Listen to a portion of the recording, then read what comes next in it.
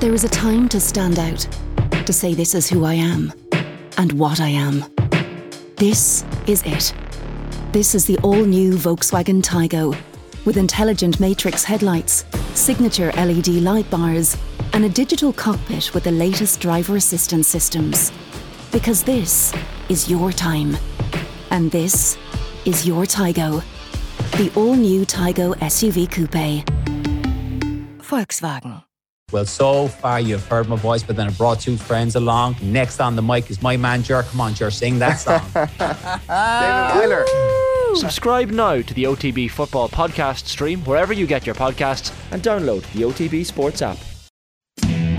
Hello folks, you're very welcome along to what is now episode 10 of the Football Pod. We've made it through the league, we've got through the qualifiers, we're now in the latter stages of the Ulster Championship, the Leinster Championship. We're in the Connacht final and the Munster final. That is where the podcast is at. Andy Moran, you haven't been dropped yet. No, week 10, still here. Going. Hey Paddy. How are you lads? Morning. What's the crack? What's the crack? So every week we have a bit of a chat and we say, what are we going to talk about at the top? And Mayo have tried to steal the top of the show this week. They had a COVID scandal last week. They had a penalty shootout last night that we're going to come back to in a few minutes. And then Dublin. Another Dublin player has walked away. But we're not starting with any of that, lads. We are starting with the fact that we actually had a game of football worth talking about. Paddy Andrews, I ended up watching the game with Andy, the second half. You going to admit it, Andy? You were shouting for Derry. I wouldn't say. No, to be fair, He told me not to say it. He's caught out already. Look at him scrambling. To all my Donegal friends, right? McGuigan kicks the last point equaliser. I shout. And McBrearty kicks the last point. And Paddy, you caught the photo. I shouted for that as well. So yes, I was just intrigued by a competition, a game. Well, we seen in McHale Park absolutely damaged the game of Gaelic football on Sunday, and to go across the road with your good self and watch the game and to see actually a competition where you have two of the best sharpshooters in the country that are taking a shot that actually means something. That's what we're looking for, and that's why I got a bit excited. I was possibly wanted the upset, but I probably wanted that for the pod so we could talk about it, you know? Were you roaring at the screen, Paddy? Do you know what? Very similar to what you guys are saying. It was the first game of Gaelic football. I was actually sitting. I was excited. I genuinely was. We kind of targeted this game ourselves on the pod. Once the National League finished, we were looking, going, right, where is the first big game of the championship going to be? We thought we might get something out of Roscommon and Galway, and just the way that game panned out, the conditions and Roscommon's kind of tactics, that was a non-event really. And to be fair, we were hoping that Derry could carry their very impressive league form into Ballybuffet. Michael Murphy being injured probably even levelled it out even more. And it was a brilliant, brilliant game of football. It had everything you wanted in a proper championship game. Man-to-man battles around the pitch were top class. McMenamin on Shane McGuigan. Ryan McHugh was picking up McKinless. Conor Glass and Michael Langan, two brilliant, brilliant players. Chrissy McKay on McBrearty, which we'll get to when we talk about the game in depth. But those type of proper championship battles, some unbelievable scores, lads. Jesus Christ. Some of those, Kieran McFall kicking scores, Niall O'Donnell, some absolutely top class. The quality of the game was high class. The drama of the game, McBrearty's point, and then Derry, can they work a shot? Referee blows it up. It had everything you wanted from a championship game. And I'm just trying to think, not even just this season, when was there a game of that quality, of that intensity, with everything on the line? It's just, I can hardly remember a game like that. So it was the championship. Jesus Christ, it needed a game like that. Yeah, particularly after the Castlebar massacre beforehand. How are you lads? Sat through that entire game? I watched the first 10 minutes and ended up watching the Wimbledon final after that and tuned back in for Derry Donegal. Andy's right. That just did absolutely nothing for Mayo, for Leitrim, or for the Gaelic Football Championship as a whole. So it was brilliant to finally see a really top-class inter-county championship game. We are going to get into the structures on our Instagram this week. There is a hell of a lot of questions in about what your thoughts are on the championship structures, lads. So we will get to that in a little while.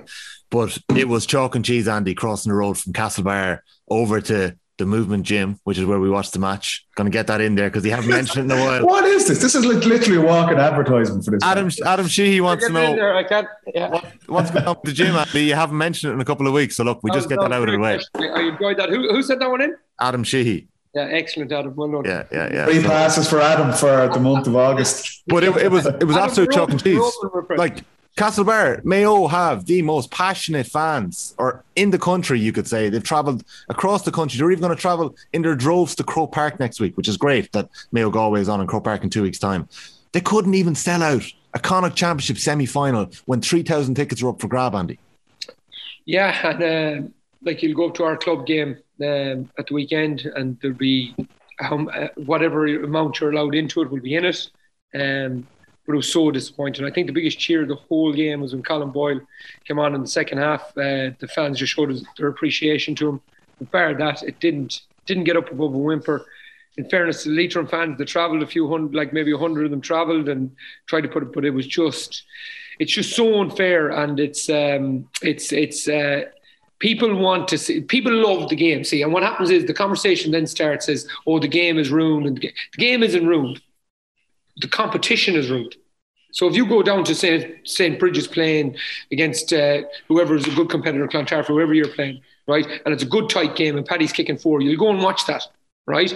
But because it's competition, people want to see battles. Like if you go back to sport, ancient Rome, they want to go in and see a fight. Someone comes out winner and loser. You don't want to go in and see a massacre. No one wants to see a massacre. And that's the problem at the minute. The game is fine. The game is actually okay. The competition is the one that's broken. And until we go and fix it, and it's very handy for me now to see it, because when you're in there and you're playing like myself and Paddy were the last couple of years, it is actually hard to kind of view it, because you just have to concentrate on the game. You have to push on, and you just have to treat everyone with respect, as Paddy was saying about the Wicklow's and the Wexfords and the preparation. And when you step away from it and you actually see what happened, like I left McHale Park the last night with anxiety. Like I was a tiny bit like, it was ridiculous. Like it was absolutely insanely bad what happened. No good to Leitrim football. They don't get to feel that pace again for 12 months. And that's, to be honest with you, and being a biased Mayo person, I left feeling sorry for Mayo. What else can James Horan do? He is a dreadful week with COVID, prepares his team well. They go out and, Tommy, we both admit they played really, really well. They moved the ball slickly. There was nothing really that you could pick out that Mayo could improve. What good is it to him? It literally, he can't judge any player on it. He can't say that, now Darren McHale has scored 1-5 against Sligo. He scored 2-1 against Leitrim. An exceptional start to your championship career, right? But where does he sit? Like, where does James Horan say, right, I need my 6 best forwards here against Galway? And he literally doesn't know who them 6 are, because literally the lads have not been challenged. And that's why I think it's damaging the game. I think the point you're making about the fans not being in, like Mayo people, when was the last game they were at? Mayo v Kerry back March 2020, am I right? Was that the last game? Probably, early March. I was at the game, they bet us by a point. That was the last game they were in. Now, you have a county starving for football, like absolutely starving. But they're thinking, we could miss the first half at Donegal v Derry here. And that, they haven't become any less supporters and things, but they want to see a match. They want to see a proper battle. And they did see that. And thank God for the Ulster Championship, lads, because it has kept us alive this year. But we're down to how many? The last 12. We'll be down to the last 8 after next week. And we've literally seen one game. We've seen one game of ball. And that's not good. And if we don't see change now, I don't think we'll ever see it, you know? But on that, Andy, that point, I think that's, if you're looking at, and I know we got about 30, 40 questions about the structures of the championship, the bottom line, 20 teams are out of the championship now. Their season's finished for them, for their supporters, for the media coverage in those counties. Like this year is, and there's been no this year is a freak. This year and last year is a freak, but we do know that this doesn't matter. In terms of the structures, it's a freak that there's a knockout championship, but these hammerings have been happening for years. Yeah. But it's look, it's reached a tipping point. Like there is, when a special Congress meet in November, and across the board, everyone realizes this has to change. The fact that you can, like I say, you can have 20 teams out of the championship, and we're sitting here down to the final 12, and there has literally been one decent game. and the others are absolute. Bar maybe Offaly Allowed was a kind of an intriguing and exciting game. I'd say about 100 people seen that. It wasn't on telly. You got about 2 minutes on the Sunday game. That's it. Like, that is, the structure is well and truly broken. And Sunday was just a classic contrast. It's like, what happened to Castlebar? This is absolute nonsense across the board. Twitter was exploding. And then an hour later, we see, what happens when we get two competitive teams playing against each other? Andy's exactly right. The game is still there. And when it's played well and there's teams competing and there's some amazing scores, it's as good as anything to watch for players, for supporters, for the media, for everyone. But the contrast is there. You cannot have games like that going forward. It does no good for anyone involved in GA, for the winning team, for the losing team, for the media, for the supporters, for everyone involved. So, look, I think it's inevitable. We will see change, which is the positive to take from this. But what's gone on so far this summer has just been a hard watch for everyone. Paddy, I don't think it's inevitable it'll change just because of the structure of the GAA in general. And people looking after, I suppose, self-interest more than interest of the game itself, and try to protect tradition and stuff like that, which is very important. Let's not dismiss it, but at this point it's not the most important. But Tommy, I'll just come back to your point. I'd argue it's just not a freak, and I'd argue going back about the hammerings. Okay, of course hammerings are always there. A hammering is going to happen again. But when a team is coming to a place like Castlebar and they literally have no chance, and then they've no chance to progress for the next 12 months, that's a hammering without even a plan. What we've done over the last two, and I think a big problem, and I literally, lads, I genuinely don't have the solution here. I don't have anything close to the solution. But I'll tell you what's not the solution. Over the last 2 years, we've driven the divide greater, right? With finance and with money and what the likes of the top tier teams can produce in terms of looking after the players, medical, looking after the expenses. That divide has got massive over the last 7-8 years. Okay. And that's where I'd encourage the GPA. Okay, lads, you need to get involved here and really, really get strong on that point. But the other thing is the league, and I've said it over the last I'm telling you now, Paddy Andrews said in week one of the pod, and we agreed with him, that Division 1 is the place to be. The reason it's the place to be, because the divide is getting too strong. It's getting too big. And what the structure of the league has done now has literally driven them teams on to an enormous level, right? Probably the highest level it's been in 15 years. So we have we probably 5 or 6 teams here playing at a level of football that we've rarely seen, like top class stuff, really, really competitive. But then everybody else is falling behind. Like, I mean, everybody else is falling behind because you literally can't get the competition levels if you did, like, just to say, okay, all you good lads play against each other, all you fellas who aren't so good, you play again. They can never catch that. They can never catch them. You'll have an outlier like Derry every now and then who gets probably their best player of a generation back from Australia to play with them and turns them into a massive team overnight with a really good coach and a club like Slaughtneil driving them. But you'll get that once every now and then. The rest of the teams are gone. How can Leitrim? We often hear the debate of Dublin and the financial and the socio-economic and people moving to Dublin and the population. Right? You have a population of Mayo, I don't know it offhand. Do we have 150,000? You have a population in Leitrim with 23,000. Right? There's 8 senior clubs in Leitrim. Like, how can they compete with Mayo anyway? And then you put everything in COVID land involved in it. You produce a league and put Mayo into a Division 2 league and Dublin and these guys into a Division 1 league. Leitrim playing Division 4. They've no chance of catching up. And that's why it. But Andy, that's the point. And we said it, and the general consensus across the board. Teams need to play against teams that are competitive. They're at the same level. That's why the National League works. That's why that competition every single year produces great games, produces storylines. Division 1 teams are playing Division 1 teams. Division 2 teams are trying to catch up with them. And Division 3 and 4 teams, that's the idea behind the Tailteann Cup, that these teams will play against each other. They'll start to look at what Antrim did this year, what Offaly did this year, to have a bit of momentum behind them. That's how teams are going to improve. There is no point. And that's the issue with the championship. And we're talking about the provincial championships. Leitrim playing Mayo for the next 10 years. They can play 100 times. Mayo are going to win that game 100 times out of 100. You know that's it's just not working. And that's what I was surprised. And I hear you, Andy, and I get it. The GAA is an unbelievably traditional organisation, and it's important to have that history and things like that. I get that. But the championship needs to change, and you're not going to please everyone. My own opinion, I think I would say play the provincial championships on a standalone basis. Get rid of the McKenna Cup, the FBD League, the O'Byrne Cup, the McGrath Cup. Give the guys January off. No player wants to be training in the shit and the muck in January when it's minus 3 or 4 degrees. Let them come back in February. There's your pre-season. March is the designated month for the provincial championships, and it's every Saturday night games are on TV, have the crowds in. So you still have the provincial championships, but they're not linked to anything else. That's your games. April is your month, or is your pre-season, pre-championship month. Teams can play challenge games and things like that. And the championship starts in May, June, July, August.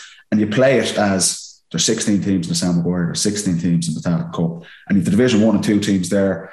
And it's 2 groups of 8. Teams will play 7 championship matches through the summer every week, and they're competitive. There's relegation and promotion from the Tallaght Cup into the Sam Maguire Cup.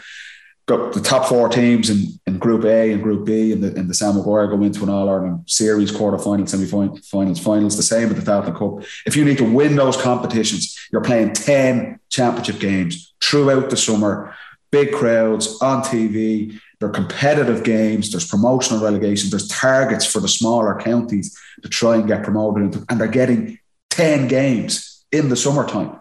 That's meaningful. Not one game where you're playing a Division 1 team and you're being absolutely obliterated. And thanks, lads, we'll see you in 9 months' time for the next game.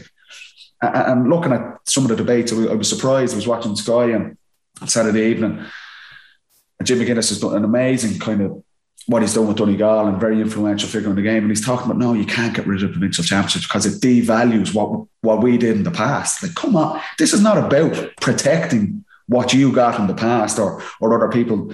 It might devalue my provincial medals, my Leinster medals, if it's not linked, or Ulster medals or things like that. This is not about looking back. This is about looking forward and trying to protect and consolidate the future of Gaelic football and the senior football championship, because it is broken to a point where it has to change. And I get it. Maybe tradition to a point will suffer, and the provincial championships, if they're on a standalone basis, does that make them as important as they have been over the last 125 years? Probably not. But at least they're still there. They're still competitive, and it gives those local rivalries games. But it's not the main show in town.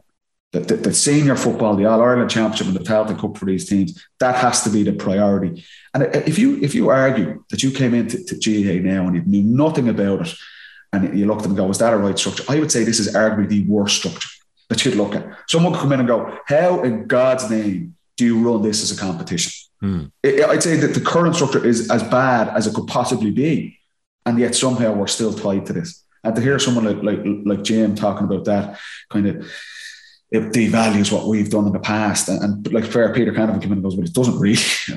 Yeah. Like, what we've won in the past, we've won, that's done. But this is about protecting the future of the game and what's happening and the trend. It's getting worse. It is getting worse each year. We need competitive games in the summer. We need championships play, teams playing games, May, June, July, August, the best weather with crowds, 7, 8, 9, 10 championship matches. Skip those bloody provincial cup competitions. Go. Yeah.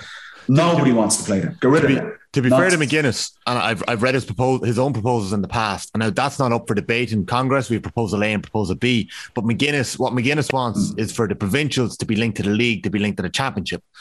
Personally, I don't agree with that. I think the GAA are amazing when it comes to marketing something they want to market. Look what they did with the club championships. I know they had a very smart sponsor there. They branded it as the toughest. Right? I don't know if it's technically the toughest, but it made it appealing and people wanted to watch it. And the club game was actually grown in a lot of ways at a terrible time of the year. When you talk about the provincials and moving it to somewhere like March and you separate it, I think that needs to happen. But why don't you market it like the FA Cup? Lean on the tradition, lean on the history. Look at the giant killings that are possible. Tommy, look at this. Last year with COVID, RTE started showing club championship games on Friday and Saturday night, which they'd never done before. And because they were nearly forced to do it. And there's kind of, right, there's no other sport on, the country is on its knees, let's start showing club champ. And all of a sudden you're looking at Twitter on a Friday and Saturday night and club championship games are trending. They're getting huge people watching it. And that is just because they've decided exactly what you're saying. We're going to market this. We're going to start showing these games. We're going to start getting on TV and primetime slots. If they want to do something, you're right. Like you can say the GAA can be backward in some ways or traditional. When they want to push something, they can absolutely push it. That's what I'm talking about. Why not do that? We're not scrapping them. Well, let's put them in a window where you get those local rivalries and those traditions. Look, there's probably still going to be beatings in it, but it's not the end of the road for these counties. They know I'm going into the Tailteann Cup and I'm going to have at least 7 championship games down the road. You're trying to find the best of both worlds. And that's the important thing. You are not going to please everyone. There's not a solution here where every single GA person turns around and goes, 100%, that's the right thing to do. If there was, we'd have bloody done it already. There's going to be sacrifice, and that has to be the way forward. But Paddy, within our organisation, the association, we have 2 structures there that you could model. So you have the hurling structure, which is going quite well by all accounts, and you have the lady structure, which is going quite well by all accounts. Do you know, it's and they play provincial championships and they play all that, and then they go. You know, so they actually do it quite well. It's there in terms of senior, intermediate, junior. Now, again, I don't argue pro and con of anywhere else. All I know is that it has to change. I have a deep kind of problem, not with anyone in Congress, because I know a lot of people that's involved in it, but I have a deep problem with the way that's ran. It's not ran like a business, and when it's not ran like a business, I struggle to understand it when it's a voting structure. So that's why I don't know what is the solution. Can I ask you a question? And Andy, I'll come to you on it first. So we were in Castlebar, we were up in the press box, we were looking down. We watched after the game how the Mayo lads went and did sprints. They had a couple of lads in groups and huddles. They had a huddle afterwards. They were on the pitch for a long time. The Leitrim boys went straight into the dressing room. They went in there, heads hung. They'd been hammered. Not the first time. Back in 2003, Dublin had gone 7 years without winning a Leinster title, 1995 to 2002. And the GAA and the government sat down, the GAA mostly, and they decided that football needed to be fixed in the capital. They needed to save it. Ireland had been in the World Cup in 2002. Rugby had gone professional. They were worried that they were going to lose Gaelic football. I think there is a severe responsibility on the GAA to look at the inter-county players in counties like Sligo and other counties like Leitrim that have shipped the hammer in over the last number of years and say, we have a responsibility to go in there and take over and implement structures and allow them to develop and improve. Like, when you're looking at the Leitrim lads going off the fields, I know you mightn't have felt it when you were playing against them, but looking at them the last day, I could feel nothing but sympathy for them, and that's not being said in a patronising manner. No, I was heartbroken myself, Tommy. I have to say, I actually was talking to a guy over in the gym afterwards, and he does a bit of work over there, and he just comes in, and I was giving out, having me moan, and he goes, what could Mayo have done any better? He thought I was giving out about Mayo. I wasn't giving out about Mayo. I was feeling so bad for Leitrim that this is where my kind of I said, Mayo played brilliant. I said, they could do no more. I said, but my problem was with Leitrim. Now, I will say, I know myself personally, right, that in Sligo, there is good structures in place. They have Liam Oak there, they have Ross Donovan that used to play for Sligo, Charlie works at the Connacht Council, so there is structure there. I'm less sure about Leitrim. But the point is that in Dublin, they had a quarter of the population. What the GAA did in Dublin was right. Was right, because you need a quarter of your population. You can't just lose that population. No. Yeah. Of course, that was right. They probably should have stopped a bit earlier. But that's fine, right? Okay. But what I'm saying is, no matter how much structures you put in to Leitrim and Sligo and stuff like that, you still need somewhere to put them at a senior level. You go to a pub game, you watch Melvin Gales against Manor Hamilton or something like that this year in Leitrim. That's good. You'd go and you'd watch that because it'll finish 15-14. It'll be a tight game. You'll be able to talk about some good performances. The problem is when they get to senior level, seven players pulled out of the Leitrim panel 2 weeks before the Mayo game. Out of the 15 that played last year, 9 only played, lads. So me and Paddy are here talking about the field, knowing what it feels like. The Wexford boys, I know, did this. You were telling us something during the week that some of them were already in the gym because now they know what it's like.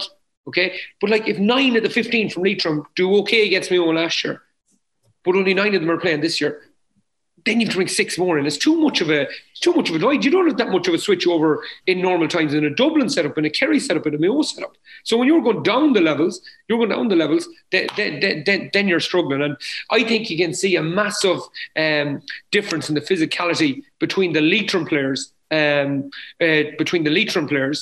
on the pitch, like Paddy Maguire and the rest, and you see Murphy for Sligo and the rest. So there's a massive depravity between their own players physically, never mind the players of Mayo to Leitrim. Do you know? So my point is on going in, changing the how much money you invest in Leitrim and stuff like that. I don't think it's that simple, Tommy. I think there's a lot more to go on, and I think the structures and what we're trying to do, marketing these guys and making it really attractive for them to play at the top level, that's nearly more important than any of that at this minute. There are a couple of questions about it, and we'll come back to it briefly later on. But let's go back to Ballybuffet and Derry Donegal. Paddy, Derry really looked like there was an upset being caused at a number of stages in the game. They went 4 clear in the first half, 4 clear in the second half. Let's talk about Michael Murphy coming on the 48th minute. What were you thinking? Well, it had to happen because it was now or never for Donegal, and they were struggling. I felt like it wasn't surprising what Derry doing. Like we touched on, they're unbelievably athletic. You could see their conditioning was far and above beyond anyone in Division 3 in their games. They're really, really well coached. Yeah, and you could hear Rory Gallagher on the sideline. He was like Jurgen Klopp there, roaring for the entire game. I'd say he needed a lamp sip on Monday morning when he woke up. You could see they had such a distinct game plan. They got their matchups absolutely spot on. We touched on it. We knew Chrissy McKay was going to absolutely hound Paddy McBrady, and he did a phenomenal job despite how it ended up. Conor Glass was on Langan. Donegal, to be fair, recognised Gareth McKinless and the role he played in driving Derry forward. They put Ryan McHugh on him. So you could see Derry were so well prepared for that game, and they hit the ground running. Shane McGuigan got off to a quick start, and they absolutely deserved to be in the lead. Like they did. They went 7-3 up, and Donegal kind of realised we're under pressure here. There's no doubt Declan Bonner was hoping that they didn't need to use Michael Murphy. They're playing this Sunday again against Tyrone, which again is another do or die. And that's the challenge for Donegal. I think they'll look back on the mistake they probably made was playing Murphy against Down the first day when they absolutely did not need him. You could see he came on and I could totally understand his presence. He went straight full forward, having him there. He won a free. He causes chaos for the Derry defence. They're like, Michael Murphy's on. We need to, Rodgers go straight on to him. You can see the Derry defenders are starting to look around at him, and it frees up space for the other guys, even though there was no way Michael Murphy was at his peak in that game. You could see that evidently, but even just his presence alone, it causes havoc for the other guys. Whereas I'm watching Langan or I'm watching Niall O'Donnell, now I'm dropping off because Murphy's there, and it's no coincidence that even though Murphy's not kicking the scores himself, Niall O'Donnell starts getting a bit of space around the top of the D to kick 3 or 4 points. So that's the role he played, despite not himself having the champagne moments or the big score himself, but his presence alone. And that's what you get for being Michael Murphy and what he's done in the game. But there's no doubt he's not at his peak fitness. And you're thinking they're playing in 7 days' time from that. They're playing this Sunday against Tyrone, and that's another. I think that's the game for the Ulster Championship. With no disrespect to Monaghan and Armagh, who play on Saturday night, I think whoever wins that game and Enniskillen is going to go on and play Kerry in an All-Ireland semi-final. I don't know about that. I do. And you're good at the tips, Tommy, lately, all right. Yeah, he was back in Leitrim there at the weekend. Not far off. But no, I think Murphy's role, they had to bring him on because they were in serious trouble. And you could see, the thing I liked about Derry, on the flip side, in terms of their coaching, and we talk about this, Armagh are brilliant to watch under McGeaney because they've such high intensity and they're runners from everywhere, and they're the O'Neill brothers, and it's like watching the Harlem Globetrotters at stage. They've all out attack from everywhere. Derry matched the balance of the team really well. That when it was on, they went and they're bursting forward, and McKinless and Conor Glass and these guys are going forward. But on the flip side, when they knew and it was going to be hard for Derry to keep that pace up, they showed real maturity, and that's coaching. That, like, we're knackered here. Let's kill the game for 2 or 3 minutes. So they could adapt to the pace of the game. And it's funny, obviously myself and Andy, big soccer fans, who listen to Pep Guardiola speaks about this a lot with Man City and his players. And he's talking, people are asking about Phil Foden. Phil Foden's unbelievable. And Guardiola's like, Yeah, he's good, but he needs to be able to control and change his tempo in a game. That's the next stage of his development, that it's not just all-out attack. You need to identify, say, okay, where am I at in this game? Where are the team at in this game? Okay, we just need to keep the ball for 2 or 3 minutes. We see Dublin do it all the time, but Derry doing that on Sunday, that was it showed there's a serious game plan here. There's total clarity in what they're trying to do. And it easily could have went their way. They've just fallen short. But the progress they've made, the coaching, the game plan, it was nearly enough. And you're right, Murphy's introduction probably just caused that little bit of havoc, frees up the space for a couple of other guys to shine. And ultimately, even though he's not the direct scorer, he's a key guy in getting Donegal over the line. And it's a big win for Donegal. I don't think it's that Donegal underperformed and they were really poor. I thought Donegal played well. They were just up against a really, really good side. Yeah, and I think Paddy's nailed it, without their best player. And like the 3 of us were here last week. We said this is the game, this is the chance. I think Mahan came out after the Offaly Derry game and said, listen, them boys are streets ahead of everybody else. Fair play to them, well done. And then Offaly didn't go and compete really well against Kildare for a long period of that game. And it showed that the Derry form was real. It wasn't just going in off the back of Manton. But on the Murphy thing, he sets up Paul Brennan for his point. But the point, and what Paddy is saying, just to delve into it a bit more, is the freedom it gives the other players. When you walk into that gym the last day, Tommy, I actually mentioned Ryan McHugh to you. Like, he literally wasn't in the game. Bang, Murphy comes on. He wins the vital free for Murphy to tip it over the bar. McBrearty's not in the game. Now, showed a bit of leadership in the first half where he set up 2 direct assists just in the first half for Langan and Brennan, which was really important scores just before half time.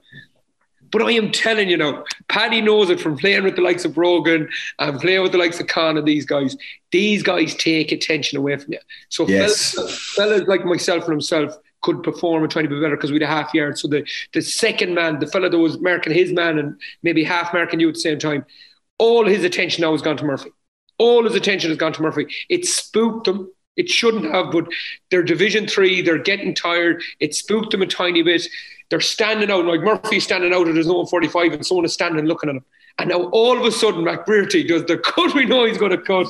McKay gets 5 yards away from him. He just gets enough space and he kicks the screamer. And he gets a nice soft free just before it and then he kicks the screamer. Sorry, Paddy, go on. Just on that, Andy, if you listen to this, there's 66 minutes on the clock and you can hear Rory Gallagher, Donegal are passing the ball over and back across the pitch and Rory Gallagher is screaming, man mark Murphy, man mark McBrearty, man mark Langan.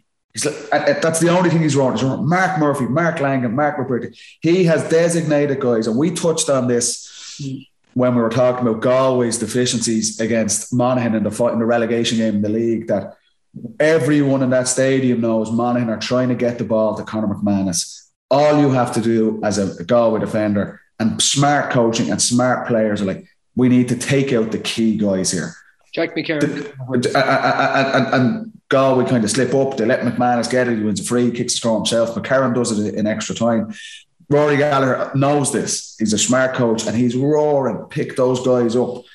And they do it. But it just highlights the fact that there's a guy, when Murphy's not on the pitch, that's an extra sweeper. That's potentially a guy who doubles up on McBrearty and stops him coming in onto his left foot. McBrearty's like Arjen Robben. Everyone knows he's coming back onto his left foot, but they can't stop it. Yeah. A phenomenal score. But it just shows the mindset.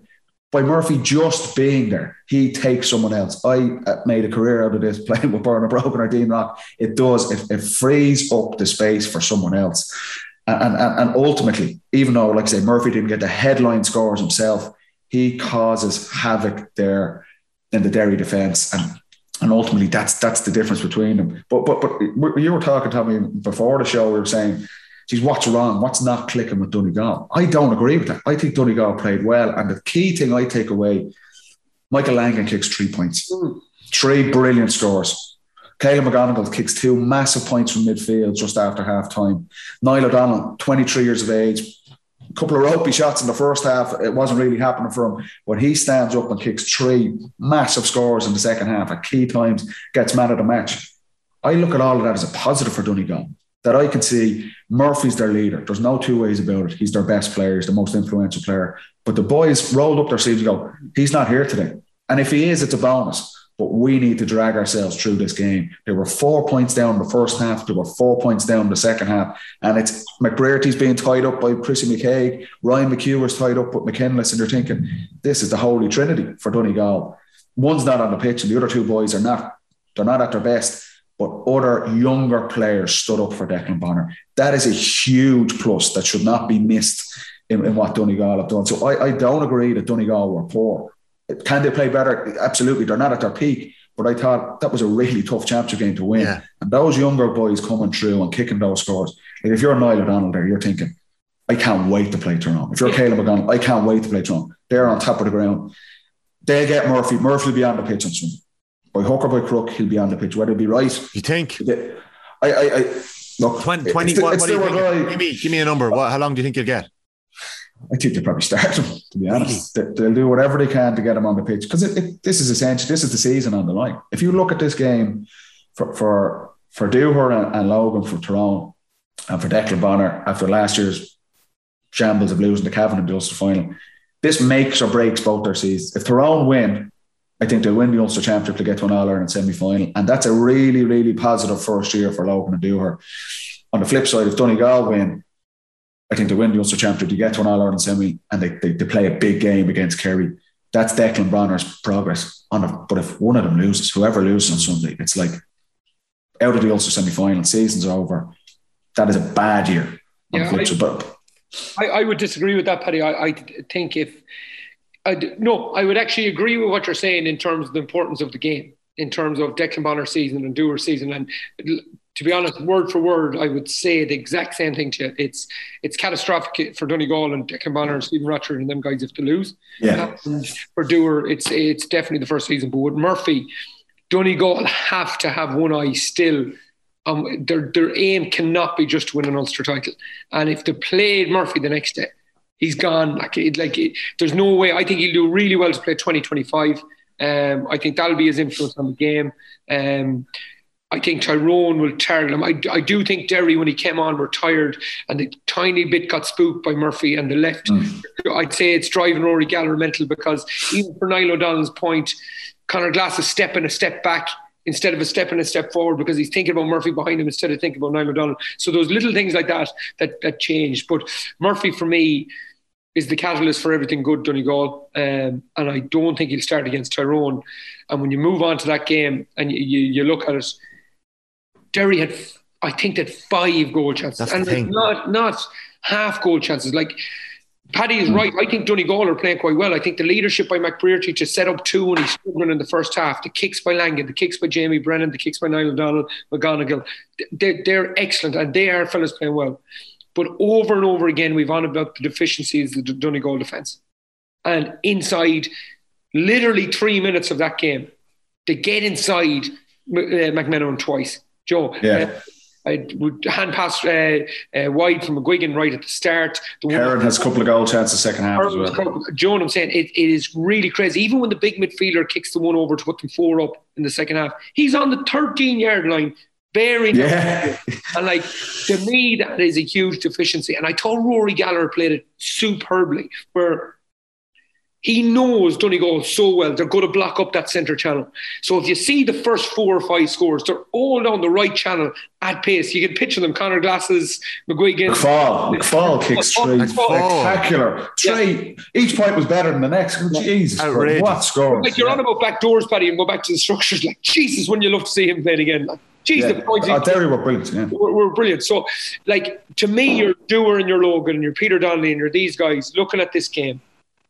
And Rory Gallagher has literally given them the blueprint of how to go and win it. Now, do they have as good as man marker as McCaig? No. Do they have as good as man marker as Rogers? But you put a plan in place where you really take out the Donegal top men because you're going to get goal chances on the other side. They're missing Ronan McNamee as well after getting sent off at the weekend, unless he appeals it and gets that off. But Sean Cavanaugh's doing his best to get him off anyway. just on the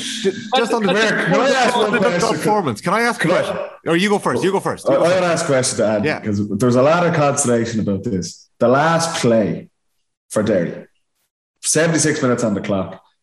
To be fair, I think Caldrick gives them time. He gives them 2 minutes. It's still harsh because it's their season on the line. I thought Caldrick would let them at least get a shot off. Do you think there were shots on it? Some people are saying there is. I have my own thoughts on it. Some people say that they could have had 6 or 7 chances. You would have taken the shot, would you? It's a great question. I think you're lining me up. I'd have been off at that 76 minutes. Yeah, fair enough. But I think when it gets to Conor Glass, he's just after having a terrific game, great game with Langan. He still looks like he's got a bit of juice in the legs. I'm thinking Conor straight in the line there and try to win a free or kick it over the bar yourself. That's what I'm thinking. My biggest problem with it, Paddy, was not that they didn't take the shot as such, because if you're not comfortable taking the shot, you shouldn't, is that no one straightened that line to bring it into traffic, to lay it back for McGuigan coming around the shoulder or something. It was just, they held the ball so well. But I honestly think that they've held on to the ball. If we were still talking about it now on Wednesday, you know what I'm saying? So, like, Goldrick kept them a minute and a half over. You would probably expect someone to have a lash at it. It's probably good discipline that they don't. But then when Conor Glass, I think someone should have taken the shot, to answer your question. But I think when it comes to Conor Glass, a guy that is with his power, he's obviously just he's a brilliant footballer. Geez, I'd love to see him in Croke Park playing against some of the top teams in a Super 8 game or something like that. It'd be just great to watch. But straighten the line there. Let McGuigan come on the loop around you. Joe, kick it, get it closer for Paddy Cassidy maybe to come around on the loop and have a wild one or something, but you have to create a shot in some way. Yeah, and I looked at the McGuigan's equaliser the minute before. It's McKinless he goes at Murphy because he knows Murphy's probably not right, and Murphy ends up fouling him, and McGuigan kicks the score, and you think, right, we're extra time, and I think Brady does his thing.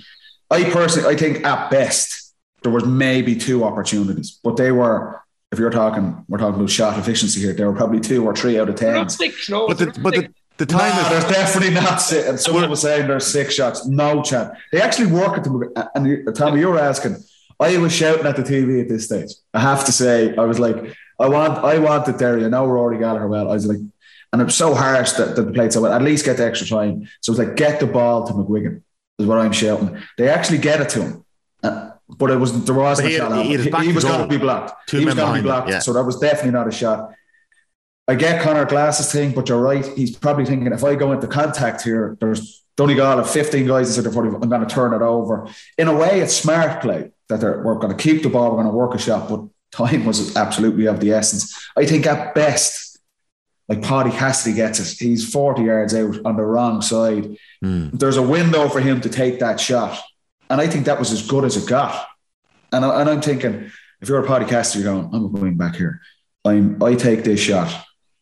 I've got a 2, 3 out of 10 chance. If it goes over, put it that way, if it goes over, it's one of the greatest scores of the whole season. He doesn't take the shot. They work it back around. And you're right. You're kind of, the drawback for the Derry is saying somebody needed to take responsibility.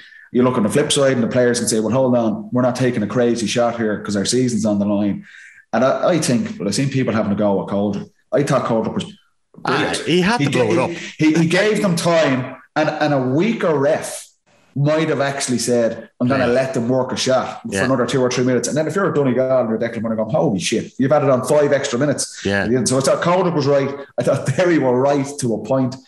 They just needed someone, like you say, to take a little bit of responsibility and try and break the line. But it was high risk because it was the last minute of the game. But I don't think there was an open shot there that's an easy score. I think Andy's right. Glass had to break that tackle. There was 2 men bearing down him. He had to go for that. I think he had. But on defending here, he's looking down the centre channel with Donegal. He knows that's where all the defenders are. Yeah. He carries that ball into contact. Probably 3 or 4 Donegal lads going to wrap him. So it's a tricky one, and it's a heartbreaking way for how Derry had played.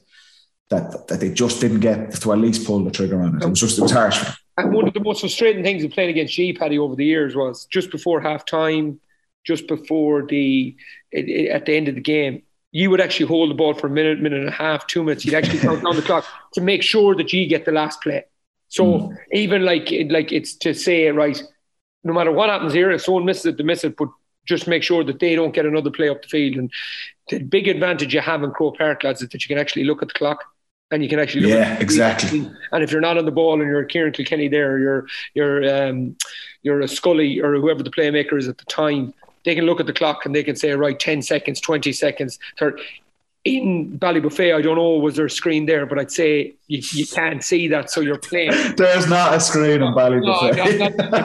And if it was scoreboard, hey, with just some Donegal lad writing on a piece of paper. Yeah, with Donegal up, I'd say that it turned off, even if it was. But I'm beside Tommy at the time, and I'm saying, if I'm Declan Bonner here, I am going mad when it's a minute and a half over. So I don't think the Goldrick thing, as you said, a weaker ref could let it run for 5, and a weaker ref could have blew it straight at six minutes, whatever it was, 5 minutes. So either way, I don't think Goldrick is in the debate at all. So we saw McPherty hit the buzzer beater. We know that on any given day, Murphy is an option there as well. We saw Monaghan get McManus and McCarron there for their clutch shots at the end. With Dublin, take your pick. It's probably Rock or Kilkenny, whoever's about.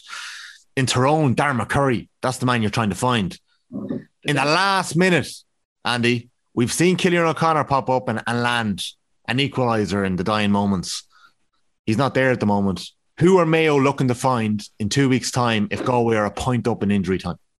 See, that's the problem with the and like linking in the conversations. That's the problem with not having a challenge at the minute. Even in, I suppose, the Clare game, the Down game, the Meath game, and the Westmeath game, that wasn't there as well. Because we won by 4 or 5, maybe up to 10 points in all them games. So it was, that's a tricky one. I don't think a Ryan O'Donoghue, for instance, who's an outrageously talented little player, right? But he's a ball winner, playmaker, mover. That's him. Tommy Conroy's a guy for pace. So who's that guy to set in the pocket? If I'm being honest, in Mayo, it's probably Paddy. It's probably Paddy Durcan. You're probably looking at Paddy Durcan coming on the loop, getting that score from a wing back position, and that's probably who you're looking at the minute. But we don't know because the pressure hasn't been on. Who is?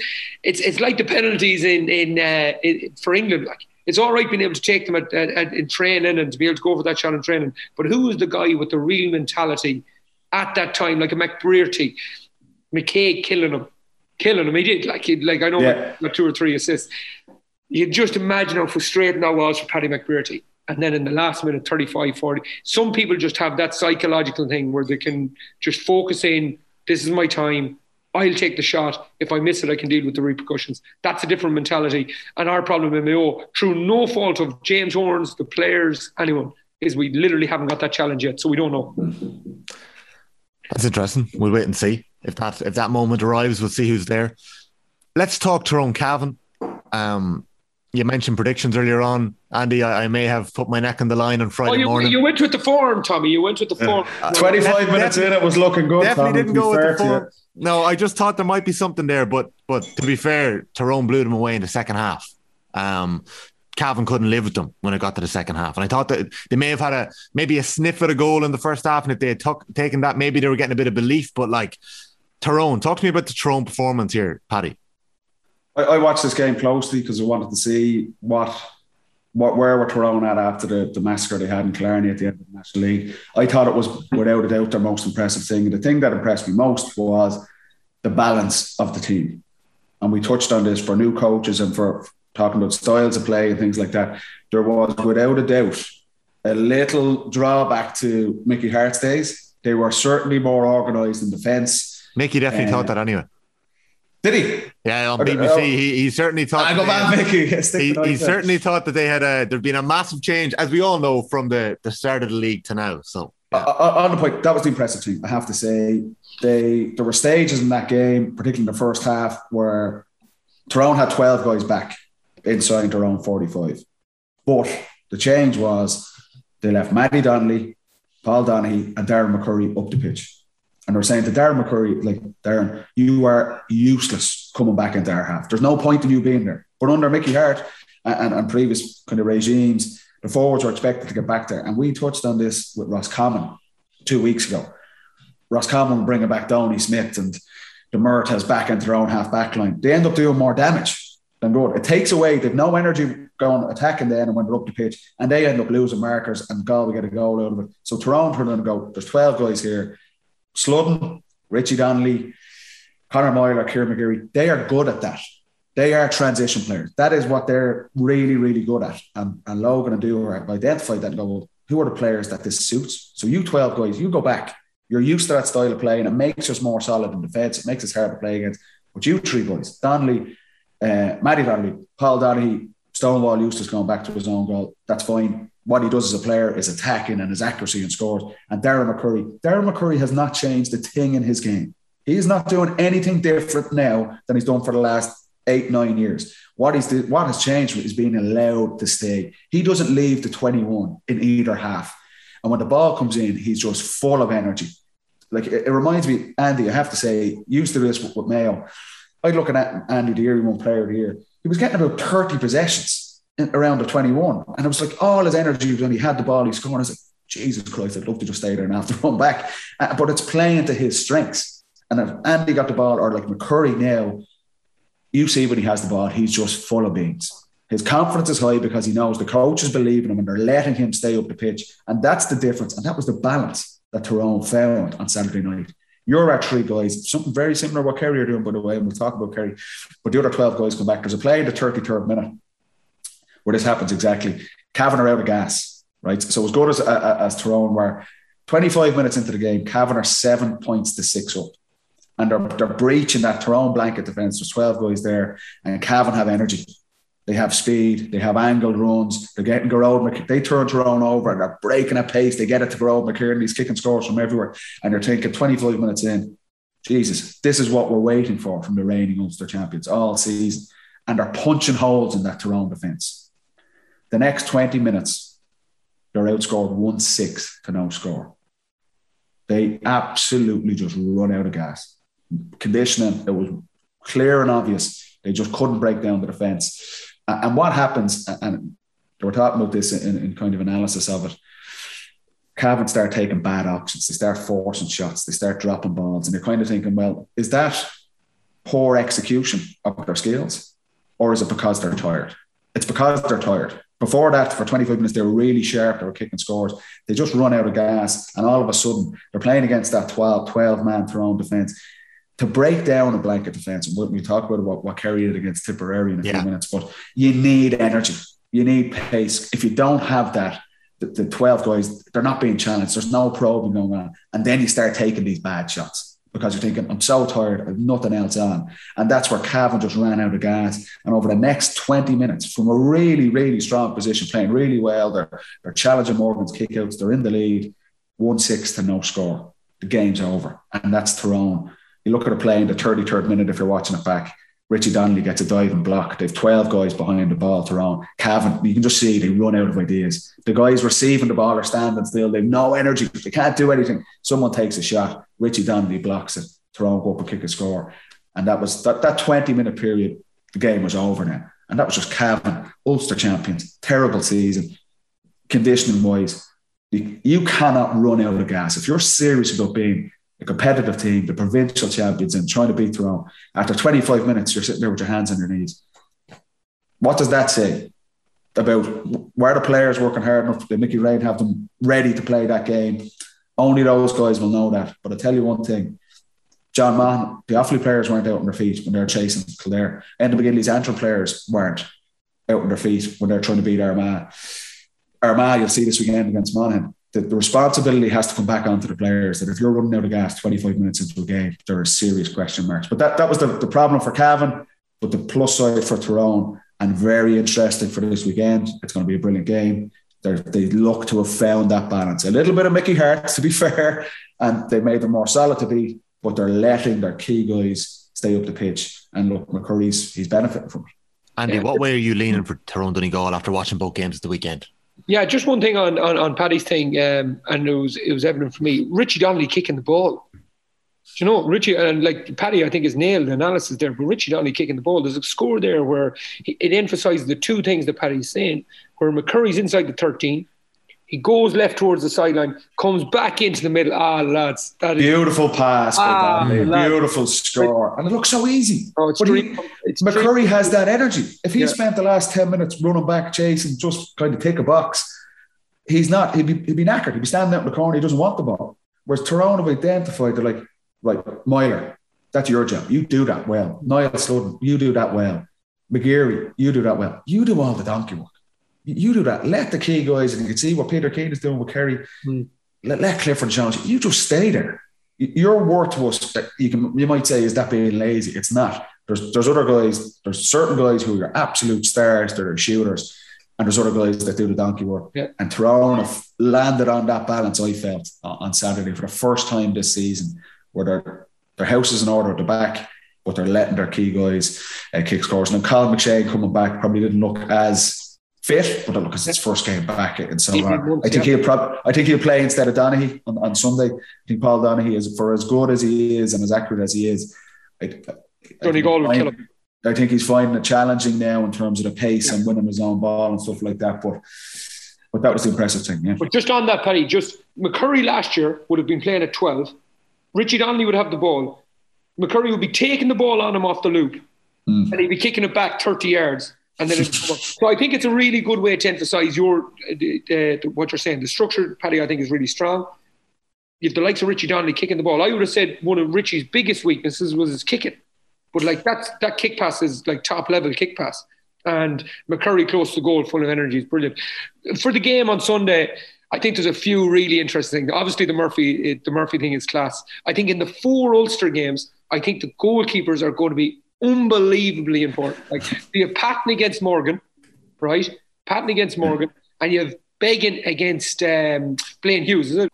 The weakest kicker out of them 4, not the weakest keeper by any stretch, but the weakest kicker out of them 4 is Blaine. Right, Armagh's keeper. He's the weakest kicker out of them 4. So Monaghan are going to press so high up the field there to analyse that kick out. Armagh probably can't because Began will kick it out over. But I'm very interested to see what Donegal and Tyrone do in terms of pushing the kick out in between, stepping back, making sure Patton doesn't kick it out over Tyrone. Does it make Tyrone a bit more defensive if they stand back a bit more and give them the short kick out? There's so many things where the keepers are going to decide. And with Morgan and Patton, they can both kick long, they can both kick short. They're prone to a little mistake every now and then. I'll tell you, lads, it's a great game. The Murphy thing makes it more interesting. The likes of McBrearty is going to get more space. The likes of McCurry, can he get a few goals? Can he stick a few in the onion bag? The likes of Niall Sludden coming into a bit of form, McShane coming back. It's such an exciting game, lads. It really is such an exciting game. And whoever can shore up that centre, get more return off the goalkeeper, and whoever can score goals, in my view, wins the game. You know, I fancy Tyrone. I've backed them to the hilt now. So as I said last week, I'm down the rabbit hole. I still back them. I think they've enough. I think they've enough to do it. I think they'll score a few goals to get to the better side of Donegal. But let's just wait and see. It's just a great game to look forward to. I'd say Donegal from day one, and I'm going to stick with it even without Murphy. And I just think a big thing, Ronan McNamee's red card, massive, is as so innocuous as it is. I don't think he's going to get off despite the best efforts of his comrades. And what that does is he's their man marker. He's the man that's probably going to mark McBrearty. So that then does Hampsey go back on McBrearty then, and then because Hampsey usually man marks Michael Murphy in these games. So losing that key guy, it frees up space for someone else. And now Tyrone are looking at going, we hadn't really thought about man marking Niall O'Donnell, but geez, if he carries that form, he needs watching. And then on the flip side, you're thinking Stephen McMenamin is the man marker for Donegal, so he's going to pick up McCurry. Whereas all of a sudden, if I'm Dúchar and Logan, I'm going to start Colin McShane because that means he's on McGee. And that I would tip that favour in Tyrone's favour if McShane is fit and ready to go. Whereas McShane doesn't play, I think McGee would actually do well on Paul Donaghy. I think he'd mentally just dog him out of the game. So the matchups alone, we're talking about the goalkeepers. We've got 3 of the best goalkeepers in Cluxton in the country. 3 of them are playing at the weekend. That's going to be interesting. The injuries, the team selections, the matchups are going to be so crucial for the coaches. And Jesus, lads, we might have 2 weekends in a row with good championship games. Imagine that. Yeah. Well, our heads would explode by pod 11. But I think, lads, if they can get McCurry one-on-one with McMenamin, I think McMenamin was really struggling in the game. I know he did okay on McGuigan, but twice, double back, they had chances, Joe, the little turns. You can see the pace McCurry's playing at top of the ground. I think he'll struggle. And I think the fact that it's not in Ballybuffet, I think it's in Brewster Park. Yeah. Brewster Park. I think that will favour inside of Tyrone. But again, I'm down the rabbit hole, so I'm probably not the best fella to follow. McGuigan, just to the point you're making about McCurry, there was multiple times McGuigan was back in defence for Derry at the weekend. There was multiple times he collected the ball in his own 13, and in the last minute of the game, he wasn't able to work that space or that movement to even get into the. So maybe he was gassed by that stage. But Tommy, on that, I think it's important to say it, because we don't want just forwards, if they are listening to young aspiring forwards just standing up on the 13-yard line not doing nothing. What Paddy is saying there is the majority of the time McCurry lets his man off. Now, every now and then, if he has nobody to hand that man off to, like if who are we on about? If one of the lads aren't there to hand Myler or McGarry. Yeah, Myler. Sorry, that's what I was thinking. If Myler isn't there so he can hand his man off to, he has to go to 60s. I can picture a moment that he is back defending McCurry at the weekend. I know what you're saying. Yeah, and even Clifford at the weekend. Clifford is diving to make blocks. Tommy, that's the key point to clarify. I'm not saying we played this with Dublin. It's never a case where you're being a lazy sad and you're standing there, but it's what it is. It's that balance. This takes time. It takes work on the training pitch. It takes the coaches to understand that Darren McCurry, there is inevitably there's going to be times where the boys are tied up and your man goes and you have to go. But it's not just a default, I'm just running back every single time. Because in our experience with Dublin, teams use that against us. The Donegal particularly knew our forwards would track back. So you had Anthony Thompson running up the sideline. Oh, nightmare. And he is not looking for the ball. No. Paddy McGrath, he is not looking. He's literally running on the sideline. Nearly knocks over Jim Gavin as he's running by. And he's not even looking for the ball. And I'm going, I know what this fucker is doing. And I have to run back 120 yards back. And he's running away from the ball. But if I don't go back, that was our game plan, that we had to track back. You couldn't let runners off. So teams started using it against us. Whereas what I'm saying with Tyrone is they found a balance there. That's work on the training pitch, the training sessions they're doing, the conversations they're having, and it takes time for new coaches to do that. But you can definitely see that. But Curry, 9 times out of 10, we don't want you coming back to make up numbers. We've seen how bad that was for Ross Cabin when you had forwards looking around going, right, I'm back on my own 45. What the fuck do I do now? You know what I mean? Yeah. Keeping McCurry up the pitch, that allows him to shine. You're playing to your players' strengths. Key thing for coaches. And boy, did he shine. Those scores were just absolutely outrageous. We'll come to our score of the week in a wee while. We're an hour into the episode 10 of the Football Pod. If you're listening in, thanks very much. If you haven't subscribed yet, hit that subscribe button. It's right beside you, whether you're listening on Spotify or Apple or the OTB Sports app, which is the first place you can get the podcast every week. You can get it in the OTB GA stream with all of the rest of the GA across off the ball, or you can just get it on the Football Pod with Paddy and Andy if all you want to listen to is Paddy Andrews and Andy Moran. We're going to move on briefly, lads. We're going to come to the Leinster semi-finals really briefly in about 10 minutes' time. We're going to chat through some of the Instagram questions that have been sent in. But Paddy Andrews, you've told us earlier in the week that you think you've nailed the Kerry game plan. You figured out what Peter Keane is doing. Tell us, lay it all out for us here. What are Kerry doing? No, again, Kerry Tipperary was another game. 100 times out of 100, Kerry are winning that match. And look, it wasn't a great spectacle as we expected. Kerry did their job, and I think they'll do the same in the Munster final, funnily enough, next week against Cork. The interesting thing, so the game wasn't great. So what did we learn from Kerry? What did we see something different from Peter Keane? And it was his team selections. Big thing in goals. Shane Ryan is back in goals, so they've kind of put that one to bed. And I expected that to happen, that Shane Ryan would come back instead of Fitzgibbon. We're talking about the Ulster champion, how important, and we're talking about Stephen Cluxon last week. The role of the goalkeeper is in his kickouts. Shane Ryan has played in big games and All Ireland finals. He's done really well against Dublin in terms of retention of his kickouts and stuff like that. So it's good to see him back, and I expect to see him there for the rest of the season. Then you start getting into Paul Murphy and Tyg Morley still are playing. I think Paul Murphy's their captain. He's an absolute leader for them. There's no two ways about it. He's been a brilliant player for them, but he's not playing him.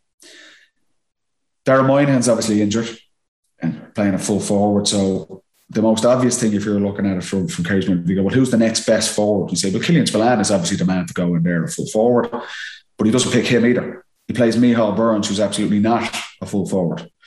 He's coming out the pitch. Instead of Paul Murphy, he's playing Mike Breen and Gavin White. So why is he doing that? When if you're thinking, look from the outside in, you go, they're the obvious changes. And what he's doing, it's a very set style of play. He's playing Gavin White, he's playing Mike Breen, and he's playing Thomas Sullivan, attacking more and more, because he knows Kerry are going to play against the blanket defence. Tipperary put 15 guys back, and we touched on how Cavan struggled against Tyrone. And Dublin, we had this for years, and we had two of the best in the business in Jack McCaffrey and James McCarthy. When you're playing against the blanket defence, the only way to beat it. You either move the ball exceptionally fast and very, very slick. So no touches, you're not soloing the ball up your arse and thinking, I've loads of time with the ball, I'll pass to someone else. You're kicking the ball very crisply, your handling is quick, or you're runners. But you have real pace, angled runs, that if Tipperary have 15 guys back, you have Gavin White, who is an absolute speed merchant, or Thomas Rubb, absolute speed merchant. Those guys are saying, that's how we're going to break the blanket defence. Ideally, Kerry would love to kick the ball in 40 yards to Sean O'Shea and David Clifford inside. You can't really do that when there's 15 guys, Tipperary players inside their own 45. Peter Keane sees this, and he's going to see it against Cork in the Munster final. He's going to see it against Donegal or Tyrone, or maybe Monaghan or Armagh, whoever they play, the Ulster winners in the All-Ireland semi-final. And if they play Dublin can play that way just as good as anyone in terms of their defensive setup. So he knows we need to be able to break down these numbers. That's why Paul Murphy and Tadhg Morley aren't playing. That's why he's got Gavin White is kind of coming to the fore. And you can see it, classic example for their first goal. Tipperary have 15 guys back. Kerry just passed the ball back and forth. And we had, like I said, we had this with McCaffrey. It was a joy to play with him because Gavin White breaks through 4 guys. Breaks through the first 4, punches a hole, he probes through the first line of Tipperary's defence. And even though they've 15 guys back in their own 45, now there's absolute panic. So his pace and his angle run breaks through. The next line of that blanket defence all come out to meet him because they're like, shit, now there's panic.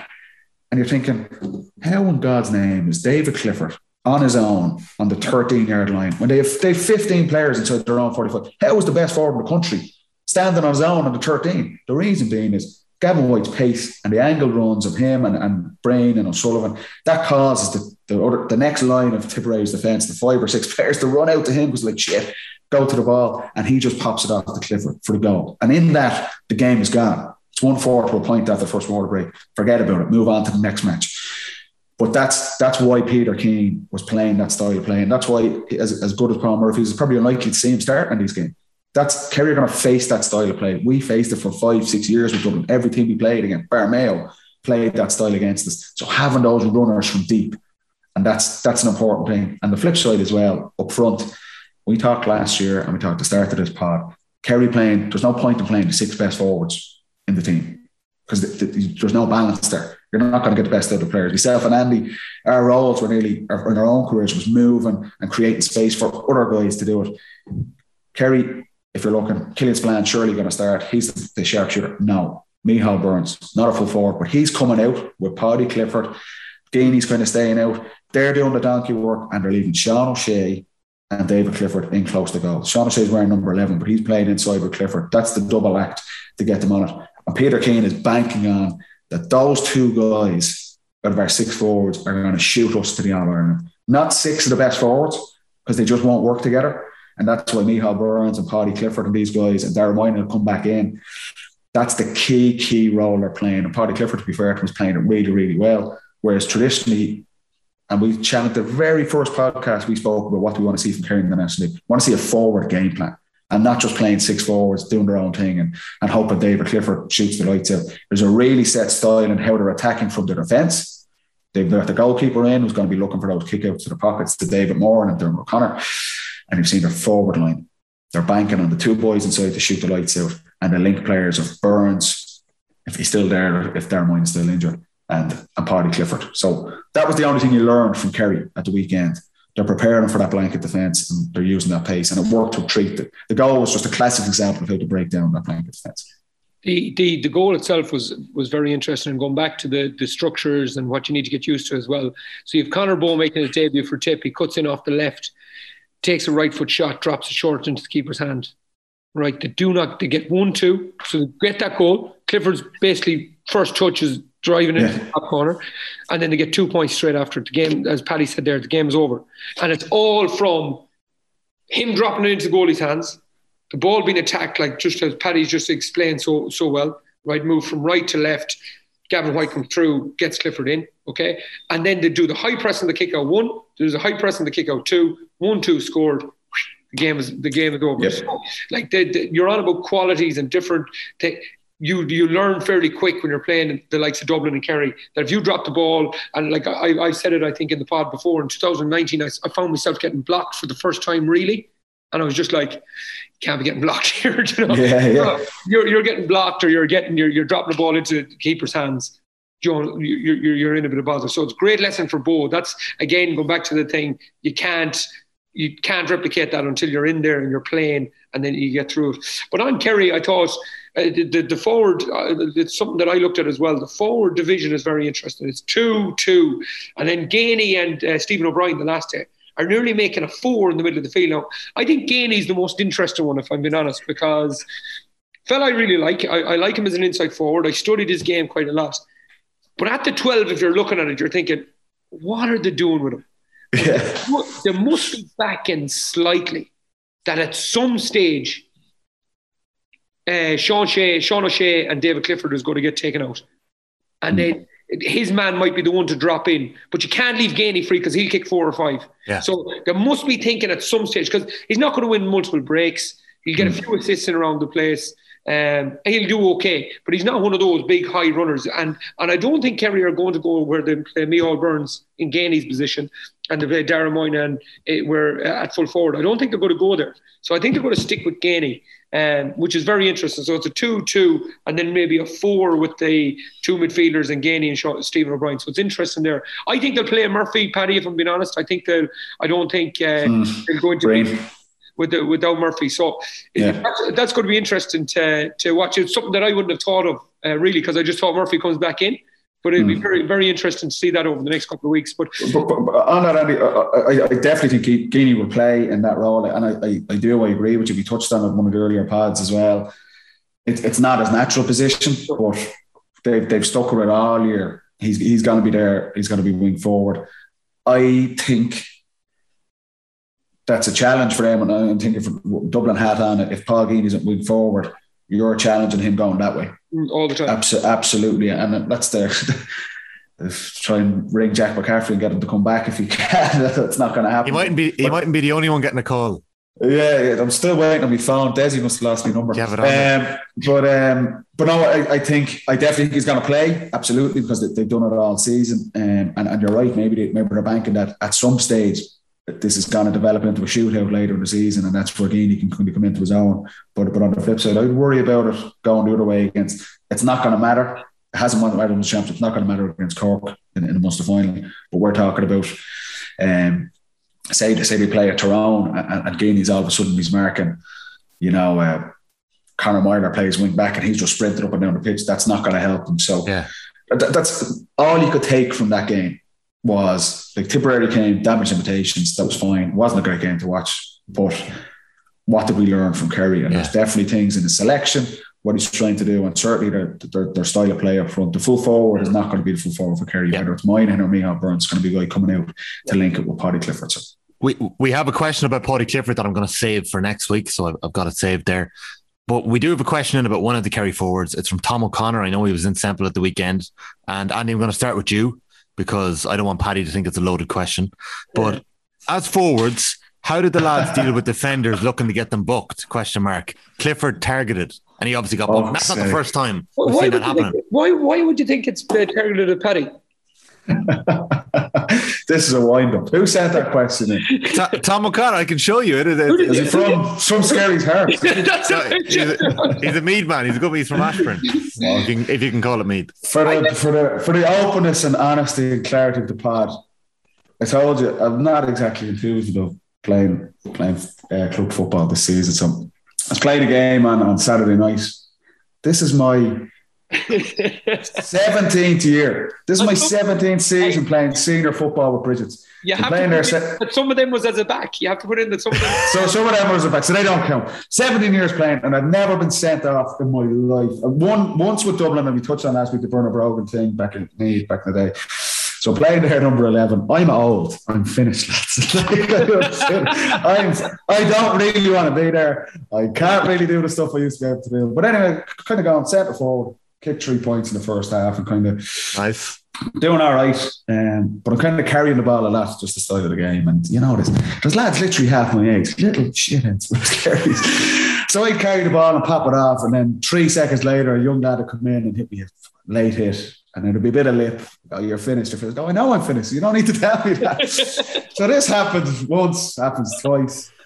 happens, and I'm just getting taken on. I don't need this. Look, at the end of the road, just let me enjoy the sunshine, and if I kick a couple of scores, give me a shot. So anyway, coming down the sideline just before half time, carrying the ball, and I can just see this fella's got to come in. He's going to absolutely bury me. So I popped the ball off. There's railings along the side of the pitch. Staying like kind of those for supporters to lean on. Man comes in, he's trying to bury me into the railings. This little fella, I'd say he's half my age. So I just always go, right, not having this. So I tried to I think it's like a clothesline or a rock bottom. Remember them from WWF days? Get him on, throw him off me, and then I turn around and sure, all hell is breaking loose. There's about 3 more Skerry's lads coming in, and I was like, right, I'm going to throw my first punch here since the mid-90s. That was a I'd say, yeah, from Coppers. I'd say I did more damage to my hand than to your man's head. But sure, I do that just to say, I'm not having this. Fuck this. And I'm throwing him a scalp here. And then about 30 lads come in, and there's a big brawl. And sure enough, the ref was over. What he goes to me, what's your name? And him talking to me for the whole match, the ref. I was captain for Trousers chatting to me. I'm loving the Paddy set. No, he didn't. Yeah, at the start, because the Skerry's, I know the Skerry's captain. Brian Cullen wasn't playing. He goes, how's the pod going? It's very good, blah, blah, blah. He comes over and goes, what's your name? And I was like, oh, for fuck's sake. Paddy Andrews. I knew he was gone. Red card. First red card for Bridgerton, 17 years. Just walked off the pitch and discussed. It's like, it's a sad way to wrap it up, isn't it? When you reach the end, you know you're gone. So there you go. Yeah, target it. You'll be back for championship. Andy, were you ever sent off? Once. We get once. Once and he moves on. Yeah, there's no respect for the older guys. You'd be like them Premier League fellas. Do you know the fellas that get sent off the last 2 or 3 league games? For Christmas. Before Christmas, yeah. I got back for the family barbecue about 7:30. It was great. I got sent off against Crossmolina once, yeah. We got a good buddy, Paddy Gardner. He's probably running too much, but yeah. So there was but So to answer the question, like it's something that you have to do. Like I suppose you have to be ready for. Like if like you're American Johnny Cooper, you're American, not American O'Shea to be fair because he wasn't like that. But if you were American, who? Lee Keegan. Yeah, Lee Keegan, Tom Sullivan, Ryan McMenamin, Conor Gormley, these guys. Like McNamee, all them guys, they're all looking for, they're not going out try to get you to send off. They're trying to look for a reaction. And even if you give them a reaction to, like that is not a sending off offense, okay, they know they have you. So basically you have to kind of train yourself. It's through experience. I remember like we got a great experience with it because when you used to be playing that great Tyrone team and you used to be American McMenamin and Gormley, oh lads, they were torture. Like they pulled the piss out of you. Like we used to have these calls with John Morrison, so you'd call it the inverted triangle or the diamond or something, and the boys would be like, you know, they make you feel like you show you. They'd be like, what are they going to go for next? You know, the pearl diamond or this is classic Morrison. So they'd know Morrison and they'd know that sort of thing. So I suppose you get a good education early. Do you know what on it, Andy? And it's interesting. I don't think there's much of that anymore. Not anymore. No. I don't think there's much. There's still physicality. But I remember, like Tyrone would have been kind of Tyrone got a bad rep for it, but even we would have played Tyrone obviously a lot. I don't think the chat is as much anymore. I remember back when I started and we were playing Monaghan. This is like the late 90s and Monaghan and Tyrone and stuff. It was Jesus. It was like if you mic'd up the lads, actually some of it was quite funny now. But there was a lot of back and forth. But I think a lot of teams now, they don't really go in for the verbs. There's late hits and there's pulling and dragging and stuff like that. But like from my own point of view, and I know you'd have been similar, Andy, I never said a word on the pitch to opposition at all. No, I wasn't good enough to be targeted anyway, so I was getting off lightly compared to Brogan or Connolly or these guys.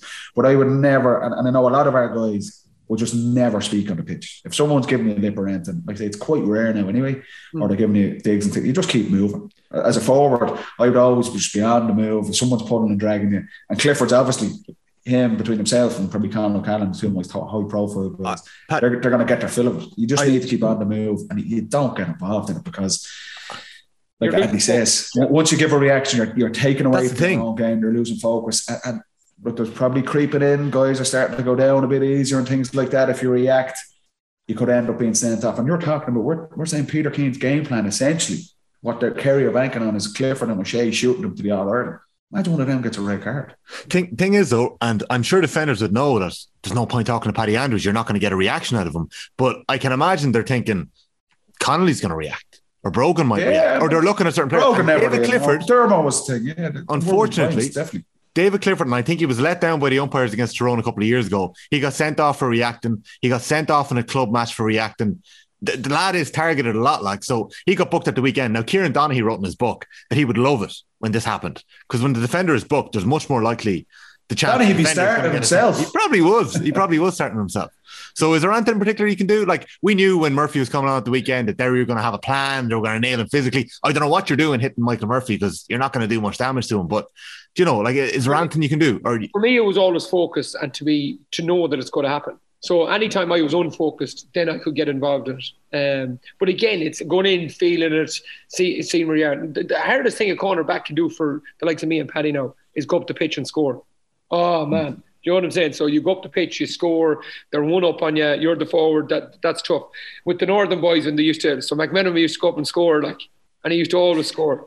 Oh, he'd give it to he'd be yapping. Oh, he'd be yapping. Man. I was only a young cub. I couldn't deal with this at all. It took me years to get used to it. But when you get used to it and you learn how not to react, the power then is with you. The power then is with you. You score a point, you say nothing to the opposition, you just go and stand beside them, you get the boys ready again, and you'll see them melting beside you. But it takes a bit of time too. I tell you, people are not going to believe us. Me and Andy say we never spoke, and we can't finish a podcast in less than 2 hours. Hardly, we never shut up. But genuinely on the pitch, the verbal side of things, like I say, I think from experience of recent years that's kind of died off anyway. There's definitely still the physical element where guys are pulling and dragging and things like that. The way they that just got to keep on the move. Just keep on the move, and that takes them out of their comfort zone.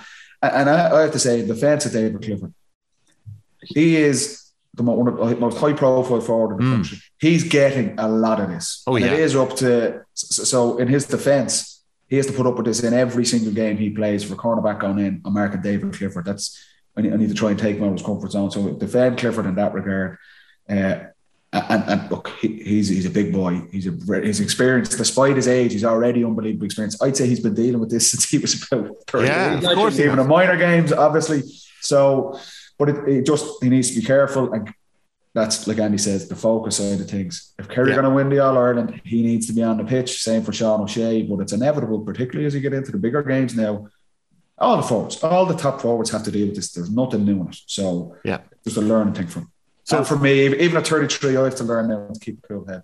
Yeah, look, you'll be back in time for championship, I'm sure. No, hopefully it's a 3 month suspension I'm hoping for. We're about an hour and 20 minutes in here to the podcast, lads, and I haven't mentioned Meath once. So Paddy, I think the two of us are going to be in Croke Park at the weekend. We're going to be covering for Off the Ball. I think Paddy, we have to pull him on that. I think he was trying to sign Eric Lowndes before the game was in. Well, sorry, I haven't mentioned Meath, but can we please get Dean Rock and Eric Lowndes? Will Dublin have 26 players to tog this weekend? Can you give us the inside line here? Do they have enough players? Presume that is a wind up, that question. Yeah. What is going on? Eric Lowndes, the 80th medal. I said 76 last week. Eric Lowndes and his 4 All-Ireland medals have walked out of the Dublin panel. There has to be something going on. I don't think there is. I just think I'm surprised, but Eric Lowndes one does surprise me. Whatever about Stephen, Stephen's 20 years on the clock. He's kind of looking take time himself. Jack McCaffrey and Paul Manuel earlier, just mentally, they both we know that. Eric Lowndes is a surprising one, and the reason being is, if you look at Dublin's half back line, so Lowndes has been there in the panel for a number of years. Like, we thought the full forward line was hard to get into initially. If you're looking at Dublin's half back line, Jack McCaffrey, Keane O'Sullivan, and James McCarthy, that's already one of the best half back lines ever. And these guys are all at the top of their game. Then you have John Small coming in as like a man marker in there. So for Lowndes, it's a very difficult position to try and get game time. You're just, look, no matter what you do, you're not going to get into the team ahead of those guys. So to do those the last 5, 6, 7 years, he's been on the panel and a brilliant kind of team member. McCarthy's gone to midfield. McCaffrey's hung up the boots. Keane O'Sullivan's hung up the boots. John Small is injured. All of a sudden, there's real opportunities to play in that half back line. So it's just very surprising. It's one of the most surprising, more so than Jack. He didn't get selected against Wexford, Paddy, did he? I think he might have even been gone before that. I think it's probably only kind of come out now, but it's a surprising one. Yeah, like, it is. You can see there, and I know Desi went with McDade, and I think he named Lahif at 5 or something. I know he was probably never going to play Lahif at 5. But it was probably just, he could probably sense it at training a bit. If Lahif was going to play, McCarthy probably would have went back to 5 or 6. Small coming back, Merchant coming back, Cooper coming back, and he was probably just going, something. It might be time, and it can be as simple as that. And to be honest, I'd say it probably is. It's just you spend a lot of time, like I say, the commitment and the times of the things. If you're not getting the game time, it's hard going. And like I say, when you think an avenue might open up and you don't get in, it's kind of like, Jesus, maybe.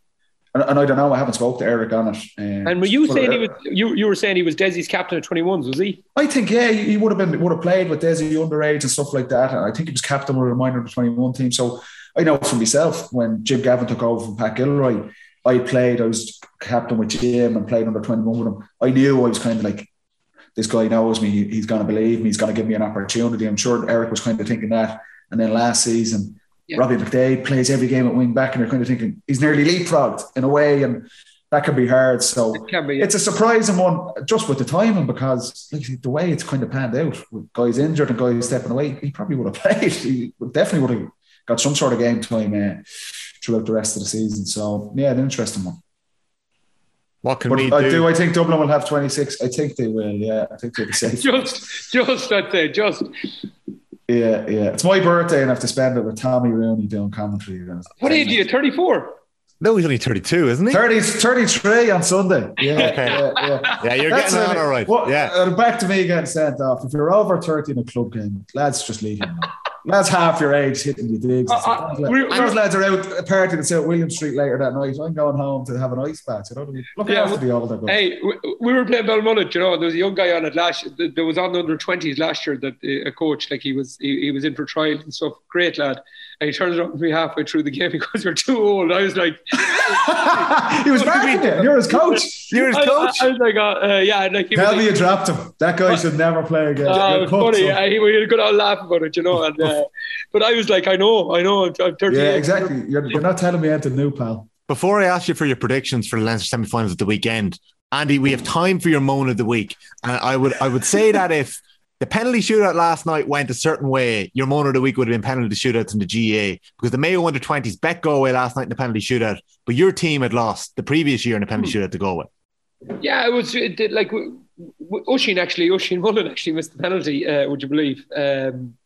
But I just think it's horrible. It really is horrible. Like Galway are sitting at home there. Tony Gill, who's the captain, outrageously good footballer, and a few of them guys, and they're sitting at home there today. They're out of the championship after a penalty shootout. Like, you're on about back doors, and you're on. But if you draw, like, we're not in that much of a rush with under 20s that there has to be penalty shootouts in game one. And like, we were at the back end of it last year. It was an unbelievable game in a storm last year, and they ended up going to extra time, another period of extra time, and to penalties. Guys nearly had hypothermia on the pitch. It was February 8th. It was brutal stuff. And last night, I just think it's very unfair for, again, try to promote the game. We're marketing a game here that we want to get through, and for them Galway boys to be sitting at home this morning out of the championship by losing in penalties.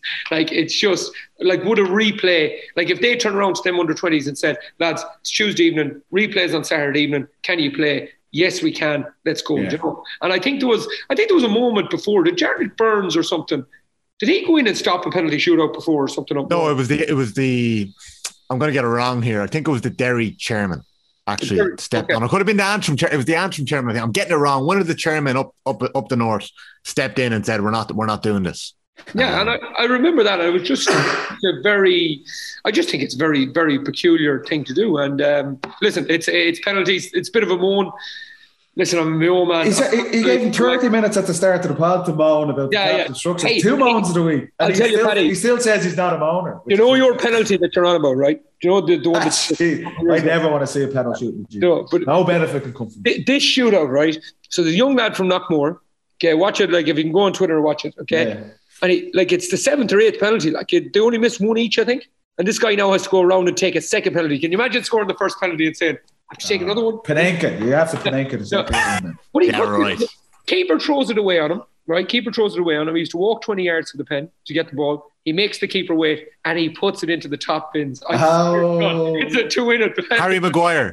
Harry Maguire broke the camera. Yeah, it's a beautiful penalty. Tell me. Score of the week, are we going, no? Score of the week, yeah. Well, like I'm picking that Armagh ladies' goal that I sent on to you yesterday. Amy Mackin's ball in. Like, what a dream of a pass. Well, what are you going for? Are you going for one of McCurry's points? I would go anyone of Kieran McFall's points. Oh, yeah. I thought Oisin Langan. If you look just for, sorry, not Oisin Langan, Michael Langan. Michael Langan, yeah. Don't know if Oisin could do that now. No, I don't think so. Twice before half time, Donegal on the ropes before the 3 or 4 points down. He gets one ball on his right foot, 40 yards out, kicks it over the bar. Next play, gets it on his left foot, same about 40 yards out, kicks it. 2 phenomenal scores. And that game was full of them, like say McFall's points and his points. Niall O'Donnell got a couple of great ones. But look, lads, it has to be McBrearty. Like, he's 40 metres out. He's had a poor game. Hasn't really got a sniff off McCaig. McCaig is still on him. It's not like McCaig is switched off and completely lost him. He's still there. Shots in the red. Even if that's a free kick or a mark, that is a difficult kick to take on. Yeah. When you add in the time of the game McBrearty had, and the fact that it's from play and it's on the line, what a score. If there's a better one all round in this year's championship, I think he'd be doing well. So I loved Amy Mackin's pass for the Armagh goal, and I've seen him kind of trending on Twitter, which is great to see. But for me, Clifford's goal was obviously very good. Against what a rocket. I have a feeling Clifford's probably going to get a lot of these scores of the week. So I'm going to go with McBrearty. I just thought for the whole package. And one will get, it's kept Donegal season alive. You know, I'd like big just on the Amy Mackin thing. There's a few clips of her on YouTube playing with Jordanstown. It's definitely worth checking out. It's ridiculous stuff what she's doing in terms of dummy playing. It's great to watch. But her pass was sensational. But I was thinking Clifford or McBrearty, they were the two for me. Special mention with Paddy Cassidy, isn't it, number 5 for Derry? Yeah. What a performance! What a performance! How can that? He couldn't walk on Monday. What a bit of running! He was sensational. But I would go. You have to go McBrearty for the score that was in it, the week that was in it, the game that was in it, the first challenge, the summer, first right game of the summer. Brilliant score. Come here, actually. I scored a great point in my club game. The first point I got. Now, I'm not sure if it's on Twitter or anything, but it was actually a really, really good score. But I think McBrearty will just nick it for me. We need to link it up, Pat. We need to get some video footage. Need something. It's out there somewhere. It's in the cloud. You got sent off. You blew it after that. Last one. Okay. I wanted to spend half an hour today talking about what Meath need to do to beat Dublin, but you didn't give me anything last week. Christ. So I'll annoy the head of you on Sunday about it in Croke Park. Yeah, happy birthday. Give me the score prediction. How much do you think Dublin are going to beat Meath by this weekend? Talk up the Dubs. I'm expecting a really big performance from Dublin. They're back in Croke Park, and I say the performance against Wexford was not of the standard that they would have liked and what we're used to seeing from Dublin. I think they would have been smartened by that, and the focus outside the camp for the last probably 10 days has been kind of Stephen Cluxton, and now obviously with Eric Leon's kind of stepping away. The Dublin players are absolutely going to be annoyed and frustrated with themselves how they played against Wexford. I'm expecting a big performance. What's the score? Give me the score, the margin. I think Dublin will win comfortably. Okay, then give me a number. Andy, 8 to 10 points. 8 to 10. Andy, you're just trying to create headlines here. Jeez, I am, yeah. I think that's the team Dublin are now. I think they're they didn't concede a goal last year, but bar that Meath trimming, everything else was kind of balanced and it was okay. But yet there were 5-10 point hammerings. And I think that's just the mature. That's the way teams go. So you see a Kerry team now, you even see a young Mayo team, and they'll go and they'll try to drill a team and get 5 or 6 goals. Where Dublin is just all composed, 75-80% possession, kick 5 or 6 points, get to 21-22, and the other team get to about 12 or 13. I think that's what it's going to be. Who do you expect Dublin then will be playing in the Leinster final? I think Kildare. I think Westmeath were they were a brilliant second half against Laois. I think Laois could have helped them, obviously, and how that finished up for Mike Cork. And Andy, I know you watched Westmeath in the flesh in the National League and were impressed with their organisation and things like that. But I think Kildare have a bit of momentum now. I think that win and getting promoted to Division 1, beating Meath in Newbridge that day was a big win for them. I expect Jack O'Connor will have those guys ready to rock. And I expect Kildare. I expect Leicester final of Kildare against Dublin. Yeah, same. I think Westmeath are just caught between two stools a tiny bit. They went really 12-13 behind the ball with Mayo and did really, really well. But then they went all out and kind of tried to open it up. And when they opened it up against Cork, yes, they scored hugely themselves. but they conceded hugely. And with Flynn, the Flynn's coming through the middle there, the pace, lads, is just insane. So I expect Kildare, if they take their chances, I expect Kildare to win, but it would not surprise me if Westmeath snuck it. Yeah.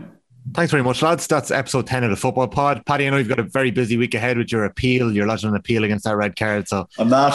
If you lodge an appeal and you lose, does it get extended? Yeah, exactly. That's it. I'll ring John Costello. Episode 10 of the Football definitely Pod. Deserved it. We'll be chatting more in depth about the Ulster semi-finals and the Leinster semi-finals next week. We'll have 2 provincial finals to look forward to. So hit subscribe to the Football Pod with Paddy and Andy, and we'll be back with you next Wednesday. Cheers, boys. Thanks, lads. See you Sunday, Tommy. Take it easy, Andy. Bye-bye.